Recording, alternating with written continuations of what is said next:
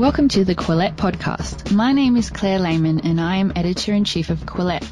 Quillette is where free thought lives. We are an independent grassroots platform for heterodox ideas and fearless commentary. Our podcast is a team effort and is jointly hosted by myself, Associate Editor Toby Young, and Canadian Editor Jonathan Kay. You can support our podcast by visiting patreon.com/Quillette and becoming a monthly patron. By becoming a monthly patron, you'll also receive our weekly newsletter. Hi, I'm Toby Young, one of Quillette's London-based editors. Claire Fox is a British journalist and broadcaster who's been an energetic contributor to public debates for more than 30 years, often from what might be called a left libertarian point of view, although she defies categorisation.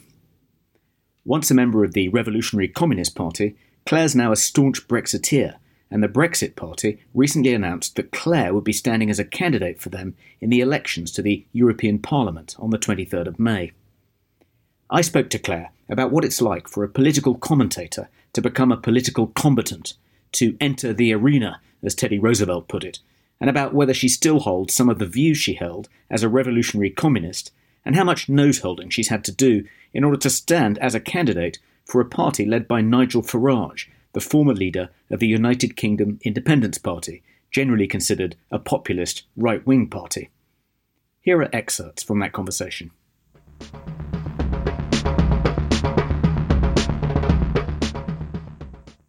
When we last spoke, you were weighing up whether to do this, and you were in two minds. Can you tell me what your reservations were, and whether you now think, actually, I was right to be wary of this, or are you essentially pleased that you've done this? I remember that conversation, Toby, and I was weighing it up, and I think after I spoke to you, not because I spoke to you, I actually decided against standing.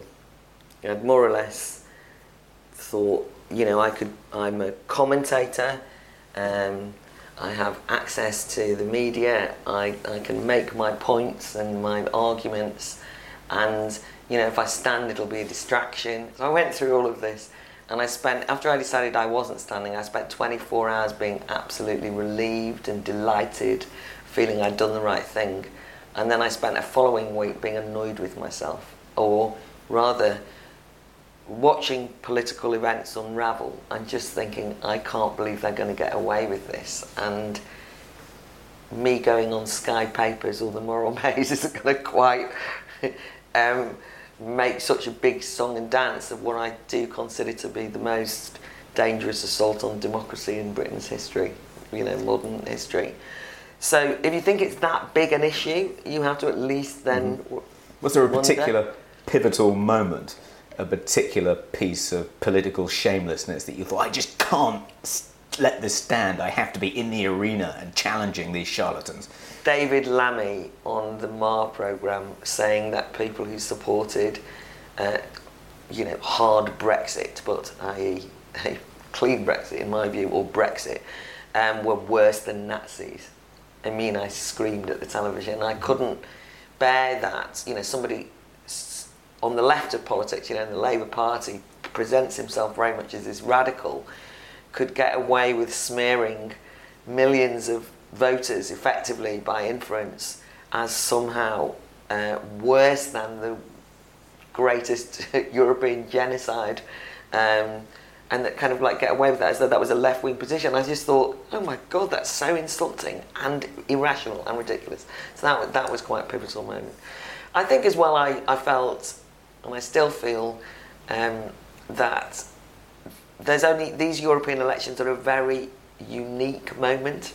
I've never thought about standing for elected office before, but I realised that because they were happening based on the fact that we hadn't left the European Union, that they became a lightning rod, or they had the potential to be a lightning rod for people who were in utter despair that their votes had been trashed. And I thought that maybe these elections could give people hope, that there was, that actually, rather than saying, I'm disengaging from politics in a kind of cynical, bitter, festering way, that they might feel, actually, no, I'm going to say this again. And also I kept meeting, this is important, I think, I did keep meeting a lot of Remain voters who were saying to me that they were outraged about what was happening to democracy, and they felt very unhappy and uneasy about it, and they were sort of saying, what are we going to do about it? So eventually you just think, if I stand, it'll cause something of a kerfuffle, and maybe that would be something I could make into something positive. My other reservations were, I have spent years building up the Academy of Ideas and have a certain acceptance in liberal media land, and I think they think I'm a bit mad, but they sort of broadly respect the work that we've done. I have colleagues who work very hard on this, and I was worried that if I did this, it would be used as an excuse to attack the work that we've been putting so much energy into. I want to come on in a minute to things you've said, positions you've taken in the past being dredged up and used against you since you've announced your candidacy.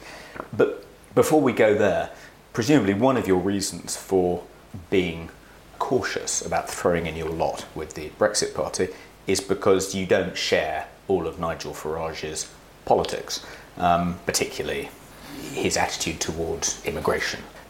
If the Brexit Party has an afterlife, and Nigel Farage has said that he intends it not just to be a flash in the pan, only standing in the European Parliament elections, but if it does well, to continue and to field candidates in the next general election, will you, do you think, still be involved? And is there any possibility you might stand as a Brexit candidate for Parliament?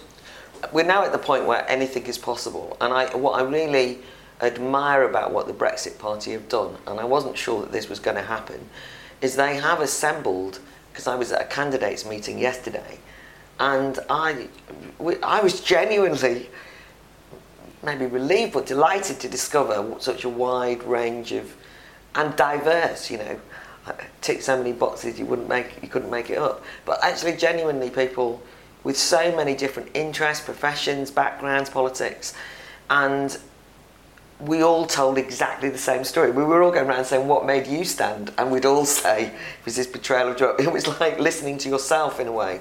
And you could say, well, that's kind of echo chamber. But on absolutely everything else, we'd probably disagree. So I don't think there's any room for what would be a united manifesto at this point in the game.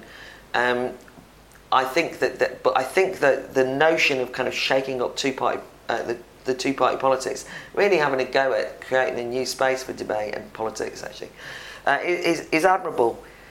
Post-European elections, if there's discussions about manifesto, I think everybody might be aware of the fact that there might be disagreements, and I've yet to see what will happen. But I really am not standing for that, but I admire the aspiration to set up a new party for the long run. Mm-hmm. My aspiration is not that. My aspiration is to stand in these European elections with the Brexit Party unapologetically, and Farage deserves credit for being the only person to set up a party that is actually honouring the vote. That's all that matters to me at this point. So, I mean, how much nose holding have you had to do? Not in relation to what's being argued by the Brexit Party. This relates to what you're, I know that you're keen to discuss with me, but, there's things that Nigel Farage has argued in the past that I won't agree with and probably believes now. But the Brexit Party itself, I haven't had to do any of that. I mean, it's a pretty clear, positive, hopeful message in terms of, time we've got to change politics and democracy matters. I mean, it sounds simplistic, but I've done nothing but think about the issue of democracy for the last 3 years.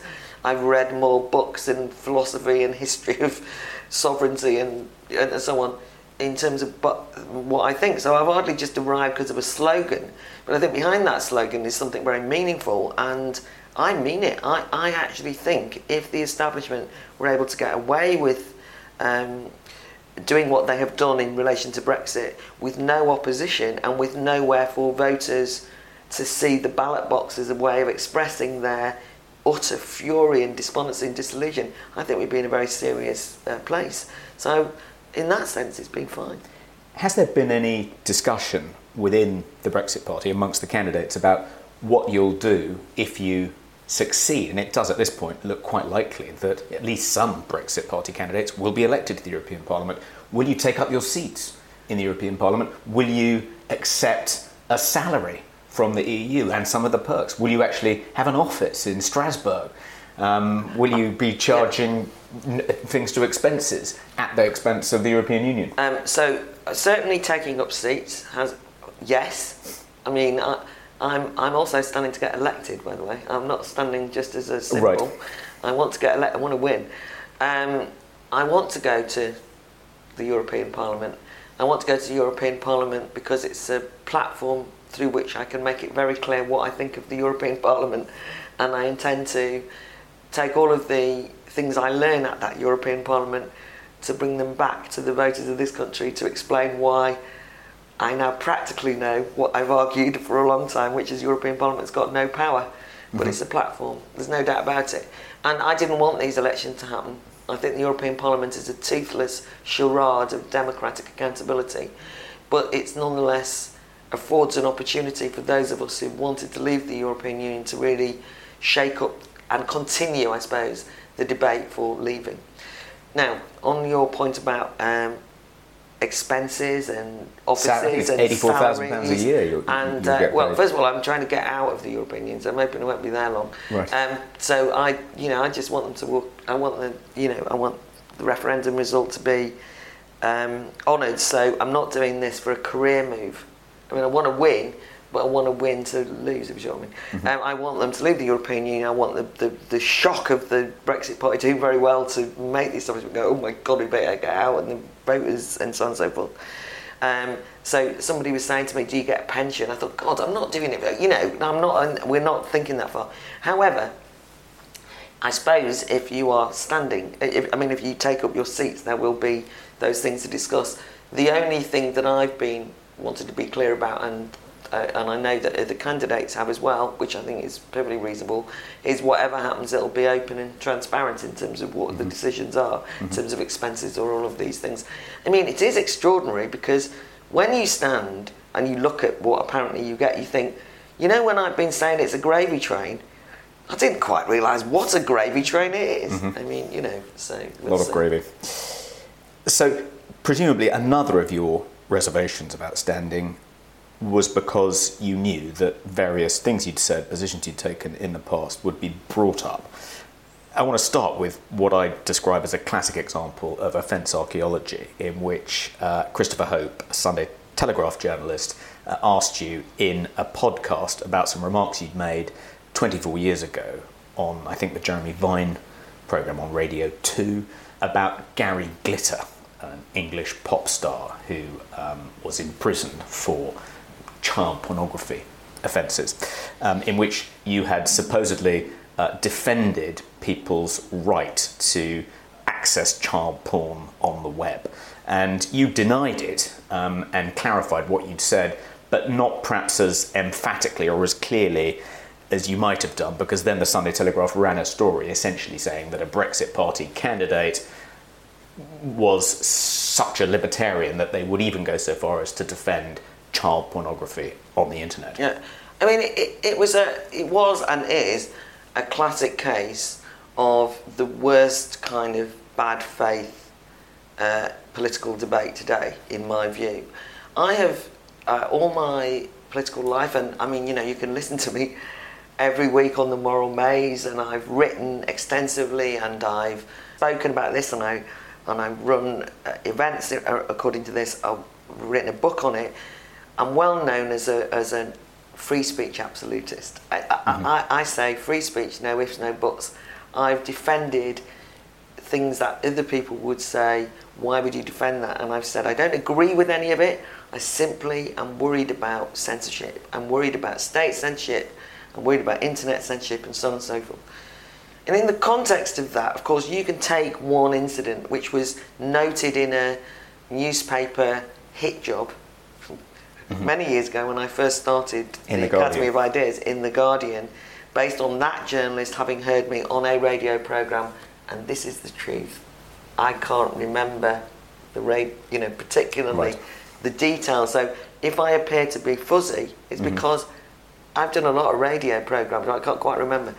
But I know that reference exists because that reference in The Guardian from an article many years ago then appears in Wikipedia as though it's true, and I can't even refute it because I don't even know.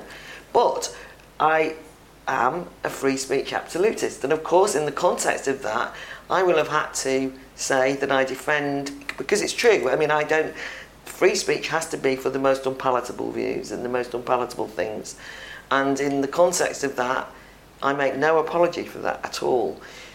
And that is very different to saying that I support it, or I support anything that I think we need free speech for. But if I only offered free speech for people whose views I found acceptable, then that would be free speech, would it? So it's in that context. So the reason I say it's bad faith, journalists are allowed to ask what they want, and that's fine. And I'm standing as you can do it. But what I really feel is, was this done as a way of really helping move on the discussion about what I'm trying to talk about, which is democracy in the European Union, or was it done because this creates headlines and everybody thoroughly enjoys it, and inevitably it then gets used on social media, outside of the context of a podcast, which you can listen to. Instead of it being the podcast, it's the headline, and then nobody's listened to the podcast, nobody's read the article, but the headline becomes what people say, this woman is, etc., etc. And this happens all the time, of course, I don't want it to seem like this is because it's about me. I mean, we've just seen a situation where, one of the greatest living philosophers, alive, Roger Scruton, has been traduced, I mean, in that instance, in a particularly egregious way of misquoted. I mean, misquoted, I understand that, and a kind of malicious misquoting, that's all been exposed. But I think that there's something of the speed with which people will believe that without thinking about it for 2 minutes and just use it and straight away say, yeah, the Tories have employed their housing czar who is an anti-Semite, racist, and you just think for a moment. And of course, even though you can have your reputation, you can be proved in Roger Scruton's case that this was all absolutely not based on what he'd actually said. One's reputation can be damaged very badly by that on social media, and no number of apologies and weaselly words kind of gets you around that. So I'm open to that now. But just to be clear, your free speech absolutism presumably doesn't extend to defending people's right to view child porn. The point about that I've tried to make is child porn itself is a criminal offence, right? It's the abuse of children, and believe it or not, I don't agree with that. And you don't want to repeal any of the laws prohibiting the viewing of child pornography or the possession of child pornography? I have not campaigned for that. But I think it's important to state that whenever there's an attempt at censorship of the internet, the most vile things are used to try and get you to say that yes, I think there should be more laws and more censorship and more restrictions, and I am wary of allowing people to use those vile things as a way of getting people to then go along with censorship. Now getting on to another tranche of things that have been brought up. Your links with, your Revolutionary Communist Party past, your involvement with Living Marxism, a magazine which then became LM. There doesn't seem to me to have been any settling of accounts between you and Brendan O'Neill and Frank Furedi, amongst others, with your revolutionary communist past, or if you have addressed it, I don't think I've seen it. So I wanted to just ask you a little bit about that. First of all, there was the notorious LM article about the camp in Serbia in which LM denied that it was a concentration camp, a prison where the Bosnian Serbs were holding prisoners, and accused ITN, which broadcast a report about that prison in 1992, of essentially trafficking in fake news, and that in fact it wasn't a detention centre but a safe haven for refugees. And LM called the footage of emaciated Muslim men with their faces pressed against the wire as, quote, the picture that fooled the world, unquote. But I have to, this is difficult because I lost a libel case on this, and if you lose a libel case you can't repeat, or it's an unfair way. I can't answer those allegations. A number of things that you said there are just not true. I mean, LM did not say some of the things you said. So it's very difficult, right? You know, nobody said it wasn't a prison. Nobody said any of that, right? So, but it's very difficult to go into it because it's a libel. It's a question of libel, and I want to say that we lost that libel case, and libel is used regularly as a way of attacking media freedom, free press, and it was a libel case against a small independent magazine, and I would love the public to be able to read the original article, but I'm not able to facilitate that and judge, you know, what was said in the public square. We can't do that now, but I don't think that losing a libel case, most journalists would acknowledge that if you lose a libel case, that's not the same as truth. You know, is the libel law now to determine truth? And I hope that people realise it's not. Well, just to clarify, because as a journalist, I've worked both in America and in the UK, and the difference between the US and UK libel laws is that in order to show something is libelous, you have to show both that it's untrue and that it defames someone's reputation. But in the US, the burden of proof is on the plaintiff to show that it's untrue, whereas in the UK, the burden of proof is on the defendant to demonstrate that it's true. And it wasn't the truth question, it was the defamation question that was the core part of that.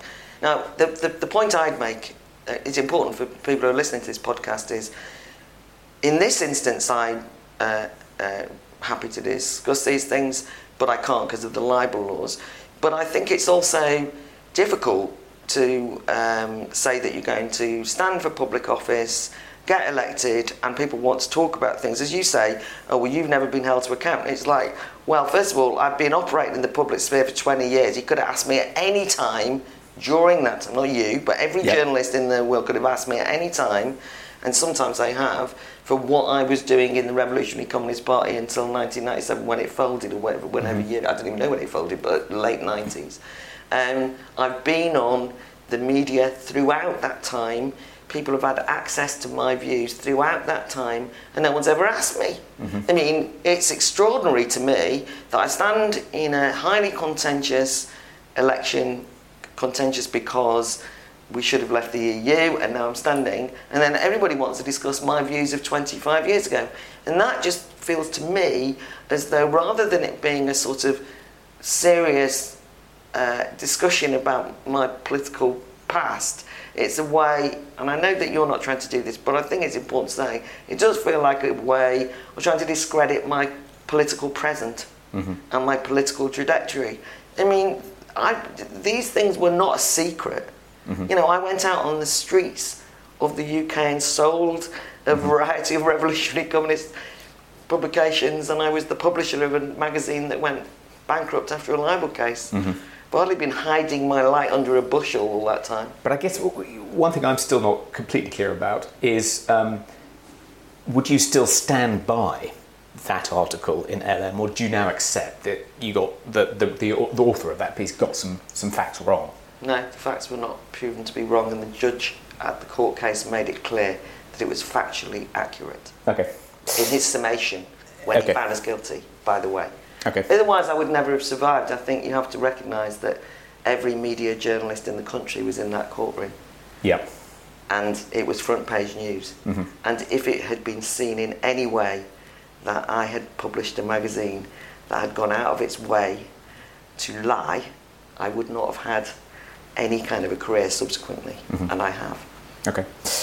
The other big issue that has been brought up is the Revolutionary Communist Party and various front organisations that the RCP was supposedly linked with, their support for the IRA. You know, there have been a number of Twitter threads about this, and there are quite a few blogs, but there does seem to be some pretty decent evidence that either the RCP or its front organisations or people linked to the RCP at the time, like Brendan O'Neill, defended the IRA, refused to condemn, for instance, the Birmingham bombings in which 21 people died, attacked the Good Friday Agreement, met with former gun runners for the IRA, and so on and so forth. And some of those things are just not true. But I want to say, I was involved in a revolutionary party, and it had a campaign called the Irish Freedom Movement. Front organisation is one of those phrases that's used to somehow imply that there was... Anyway, and, I take the same approach as Bernadette McAliskey to this, a civil liberties campaigner who I have some regard for, who said when the Good Friday Agreement came up, look, the war's over, and as far as I'm concerned, the good guys lost. That's it. I don't support the armed struggle from now on. And that was my approach. When you say there seems good evidence... The good guys lost. The good guys being... Yes, those people who were fighting for Irish freedom. I was in the Irish freedom movement. When you're saying there's good evidence, as you will know because you will have seen the internet, all of the publications that were... somebody's done a good job of finding all those publications, but they weren't hidden. Mm-hmm. Those publications have existed in the whole time, and they say what they say. And that was, 25, 35 years ago. You've mentioned a number of things that was said in those publications. Some of what you said is just, that's just malicious rumour. But what was written down was written down. There was one piece in 1980 which seemed to come from the Revolutionary Communist Party, which said, quote, "We support the struggle of the Irish people against British imperialism. That's why we refuse to condemn or criticise the Birmingham bombings." And there were sort of numerous statements like that. Yes, but when you say the good guys lost... I was quoting Bernadette McAliskey there, and the point at the time, think of this as a kind of historic moment. In the 80s, many anti-imperialists were on the side of those people who were opposed to, military interventions, or there was a whole range of liberation movements going on. I supported Nelson Mandela when he was in prison, before he became a hero of everybody, a darling of everybody, and he was in prison for what? Things that these days we wouldn't accept. I know that when Martin McGuinness died, he was somebody whose praises were sung internationally by presidents and MPs of all political colours as being a man of peace, somebody who'd been actually involved in and associated with directly or fairly directly the armed struggle. What I'm being accused of is supporting some of those things when I was young, and I stand by the fact that I supported those things when I was young. I was an anti-imperialist. But you don't, when you say the good, when you quote it... Yes, but the good guys Toby, lost. What you're trying to do, what's happening is... No, but I'm not refuting what you said, but I don't know whether you want me to do a recantation. These are things which I... Well, I'm trying to get a handle on whether it was sort of youthful folly, which you now regret. No. Or whether you still stand by those views and you think that the IRA were essentially the good guys. The Irish people, not the IRA, the Irish people had people fighting on their behalf, and I, at the time, sold publications that supported them. I think that what's happening now in this conversation, which you should know better than, which is this is an attempt, and this is what drives me mad, to get people to apologise for things which they firmly, sincerely believed in for years. I haven't been involved in Irish politics for more than 25 years, and I'm standing in an election and everybody wants to go over. As I said, these things were in the public sphere. Why are you so interested? I guess... I want to know why you think it's relevant now. Is it because I'm standing in the European elections? Do you think that's really relevant? Well, I think it is. I suppose the why reason... is it relevant? Well, the reason I think it's relevant is partly because it's something I disagree with you about. Yes, we disagree on many things. We disagree on many things, but I think of you as, an ally in many of the ideological struggles that I'm involved with, and so am uncomfortable about that difference. But I guess in the context of your standing as a Brexit candidate, one of the criticisms that Remain makes of Brexit, people in the Remain camp, is that it's likely to lead to the dissolution of the United Kingdom.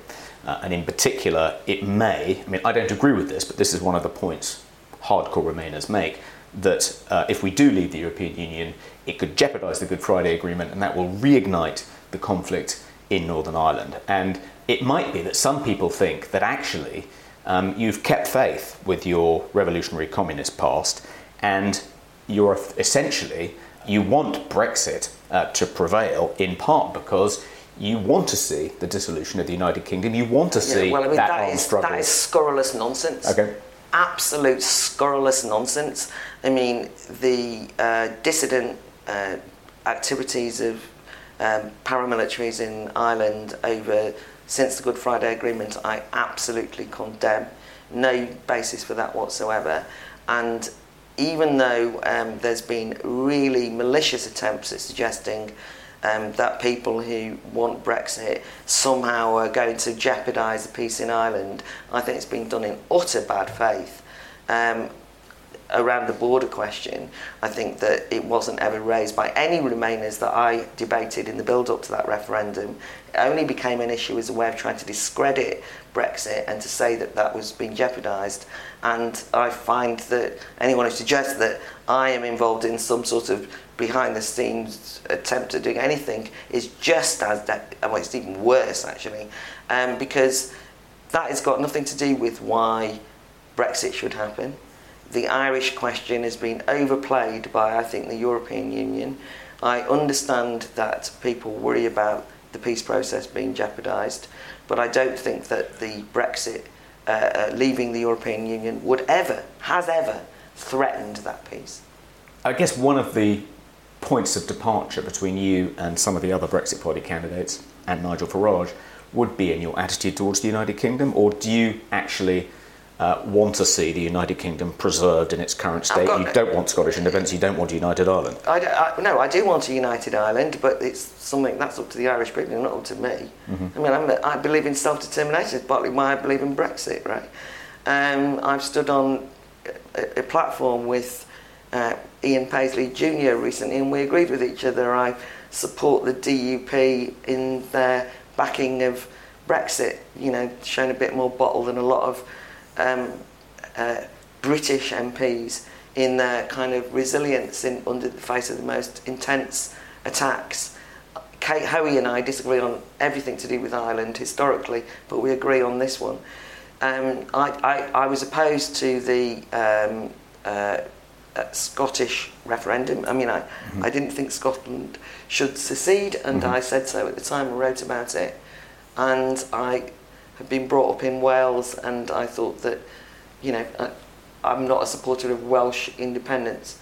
That wasn't why I was involved. A united Ireland is a long fought for aspiration by many people, including the SDLP in Ireland and many people in the South. One of the reasons you're vulnerable to charges of, entryism is probably putting it too strongly, but of not being completely transparent about your agenda, is that you and many of your former RCP colleagues, it would be overstating it to describe you as still operating like a cell, but you do seem to be more than just colleagues, as though you still operate in concert, and one imagines, probably wrongly, that there are kind of meetings at which you decide on lines, and Frank Furedi still feels like the leader of your little Frank group. Furedi is one of the intellectuals that I most admire in the living, right?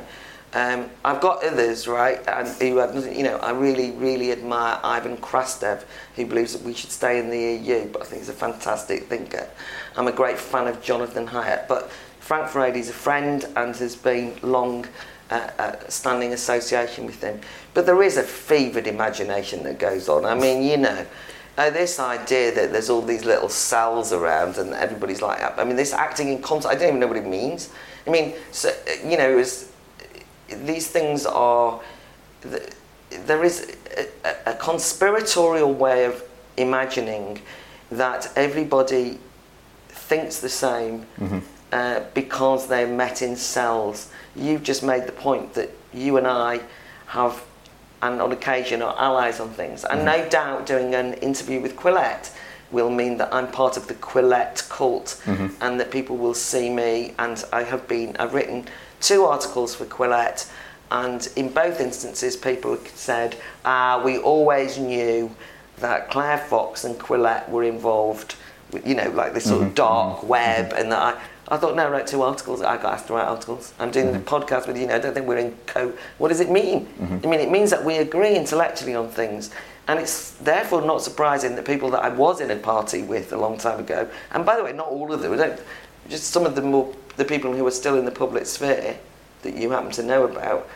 It's not that surprising that we haven't fallen out massively on things, but we don't agree on everything probably. But I certainly don't talk to them. I mean, I don't talk to them in the way that is implied by this in concert. I talk to people that I agree with in the here and now.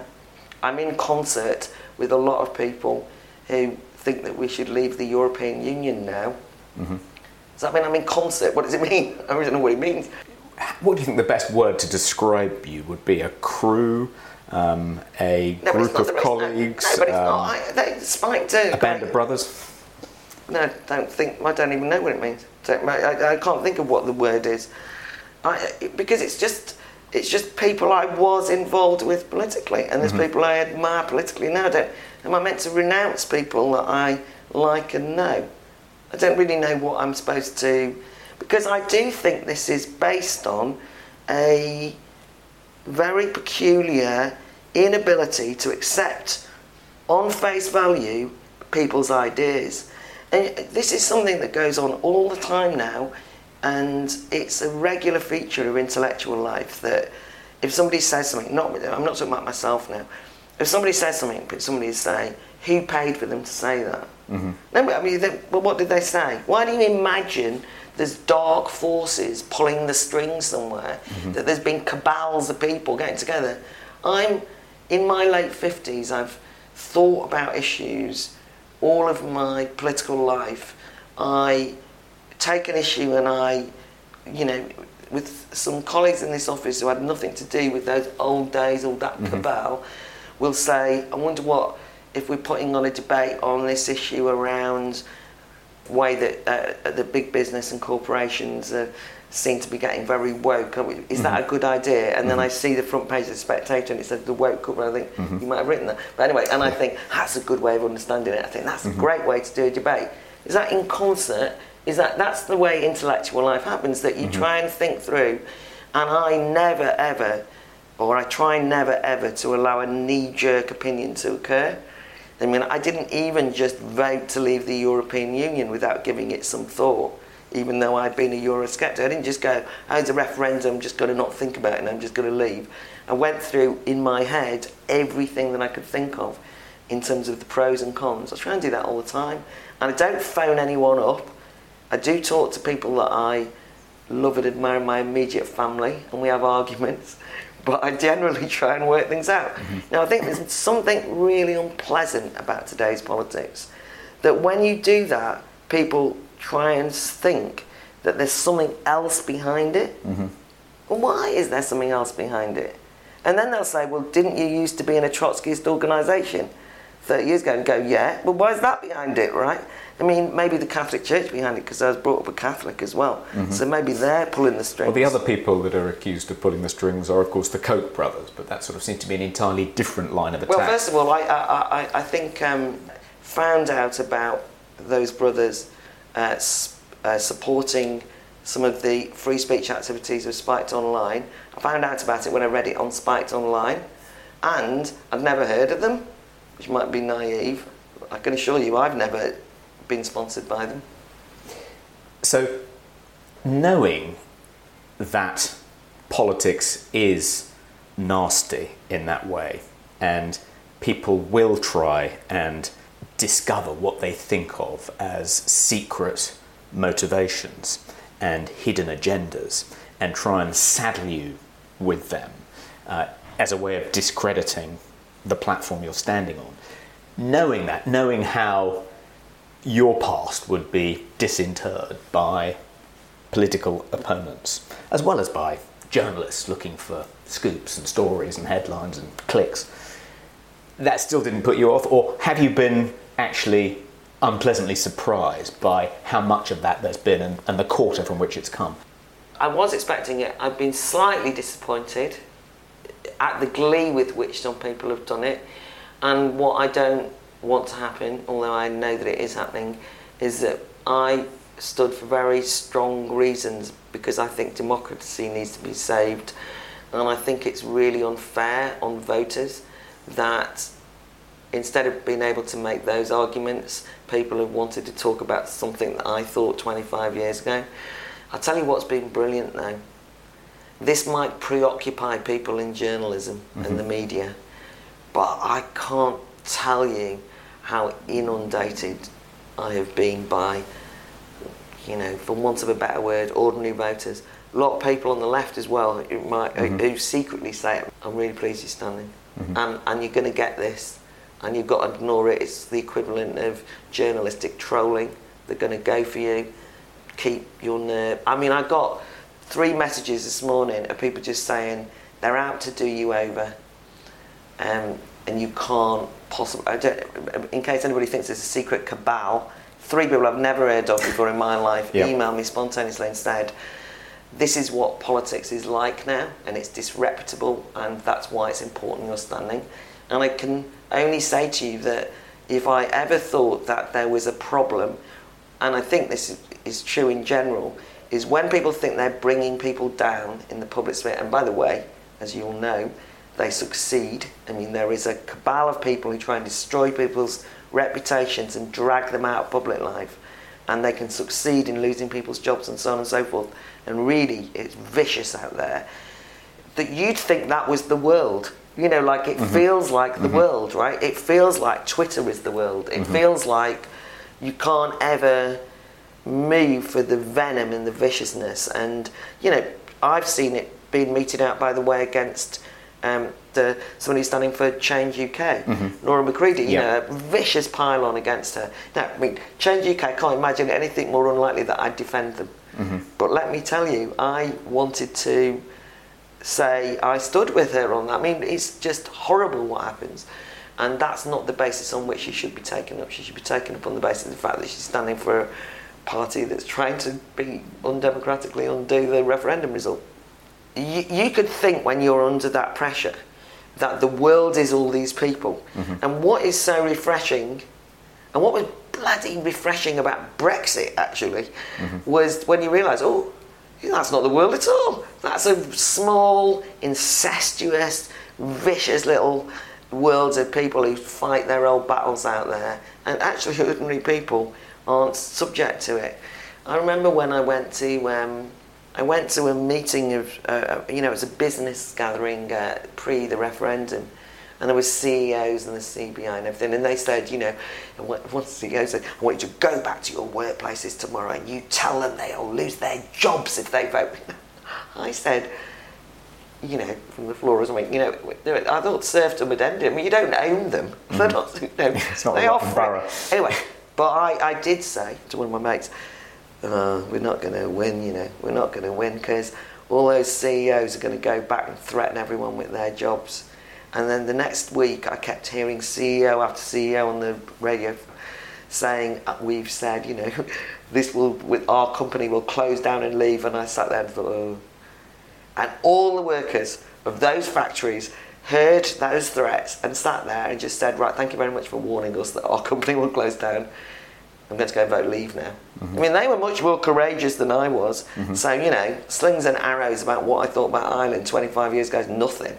And I think we have to remember that politics has become rotten by its preoccupation with its own memes and preoccupations, and it's not like that anywhere else. If we think of politics as being essentially divided along left-right lines in a conventional way, then your involvement with the Brexit Party looks a little anomalous. But if we think about politics as being characterised by a new divide, in which you have the kind of social justice left with all their illiberal and authoritarian ideas on one side, and defenders of free speech and of intellectual freedom and of science and of the values of the Enlightenment on the other. If you think of it as a kind of culture war divide along those lines, rather than a traditional left-right divide, then your involvement in the Brexit Party makes a lot more sense. And also, I suppose in relation to the spats that seem to be going on within this intellectual dark web, that's why I think it's a bit self-defeating to get into that, because it seems to me that one's red lines now are different than they were in the past, and so there are all sorts of things that happened in the past. The miners' strike, were you on the side of Thatcher, all the miners, all these kind of things, and we've all kind of felt very comfortable with knowing where we stood, and then there'd be spats within the left and spats within the right.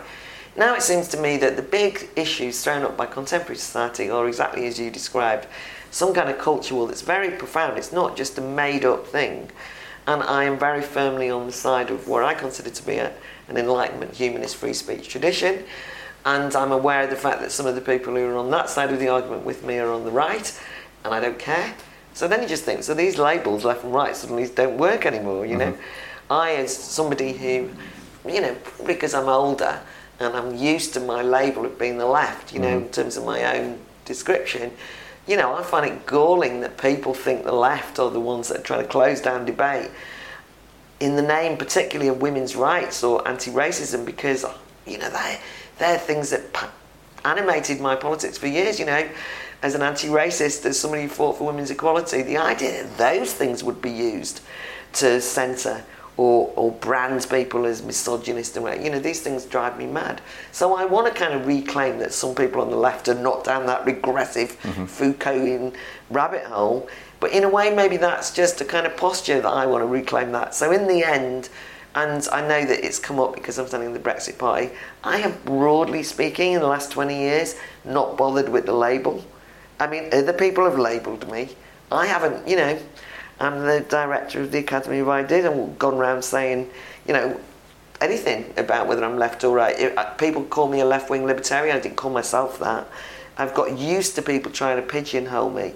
What's the point?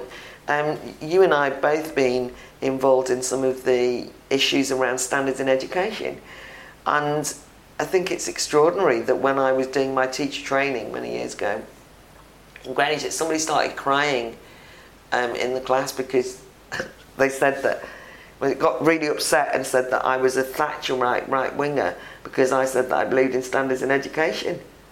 And I was like, what? And I thought, how did it get to the point where arguing for, and I sort of said, all exams are oppression. It was one of those kind of conversations, and I genuinely thought it was a joke. And it was just the start of that kind of education really becoming mired in that. To be called a Thatcherite right-winger because I believed that exams should matter and that people should have high standards was the first time that I explicitly sat there and thought, this left-right thing doesn't work anymore. It's just ridiculous. And so I've thought that for a long time. I've actually found that arguing with people on the left who thought, like the teacher you just described, that anyone who defended a classical liberal education was ipso facto a conservative. It's been quite good preparation for being involved with Quillette and, being accused of being alt-right or alt-right adjacent because we defend free speech, intellectual freedom, challenge some of the orthodoxies of the social justice left. And most of the defenders of a classical liberal education that I've known for many years in education, not because they're part of any political tradition I've been involved in, but as it happens, they've been left-wing teachers. Not necessarily that we'd agree on all things on the left, but they just have been left-wing thinkers and left-wing, because that wasn't something that was a left-right issue. That was because a classical liberal education was kind of like liberation. You were saying, and I always believed. Even Gramsci supported it. Exactly, Gramsci. But I mean, I was taught in that way. I went to a comprehensive school. I was taught by somebody who was actually, a left-wing teacher who believed that someone like me, even someone like me from my background, deserved to have access to the kind of curriculum that you might get at a private school, and he said that to us in our lessons. I remember him saying it. Heralded I didn't even know what a private school was, I don't think, at that point. He said, you deserve to get what they get, and I'm going to make you work your guts out so that you have a grasp of, you know, and that faith in us, you know, that, I remember the liberation of it, you know. My God, somebody believes that, and it had been a prior secondary modern school, so nobody had gone to university from the school, you know. Anyway, God, you know, that, and so when I became a teacher, I went into teaching, I mean, undoubtedly with a certain amount of missionary, a certain amount of, you know, I didn't mean to be patronising, I was probably going to go and save work class, and I taught in further education. I made a choice to teach in FE, because I wanted to go and say to kids who I knew would be maybe written off from academia and so on. I went in, you know, I believe all that, and I still believe that. What's right wing about that? What's left wing about that? It's not either of those things. It's a commitment to education, and so that's why I've become much more circumspect about labelling people, and I genuinely try not to do it myself. I just think, you know, if you think about some of the attacks on Quillette recently, you know, why have those attacks been made?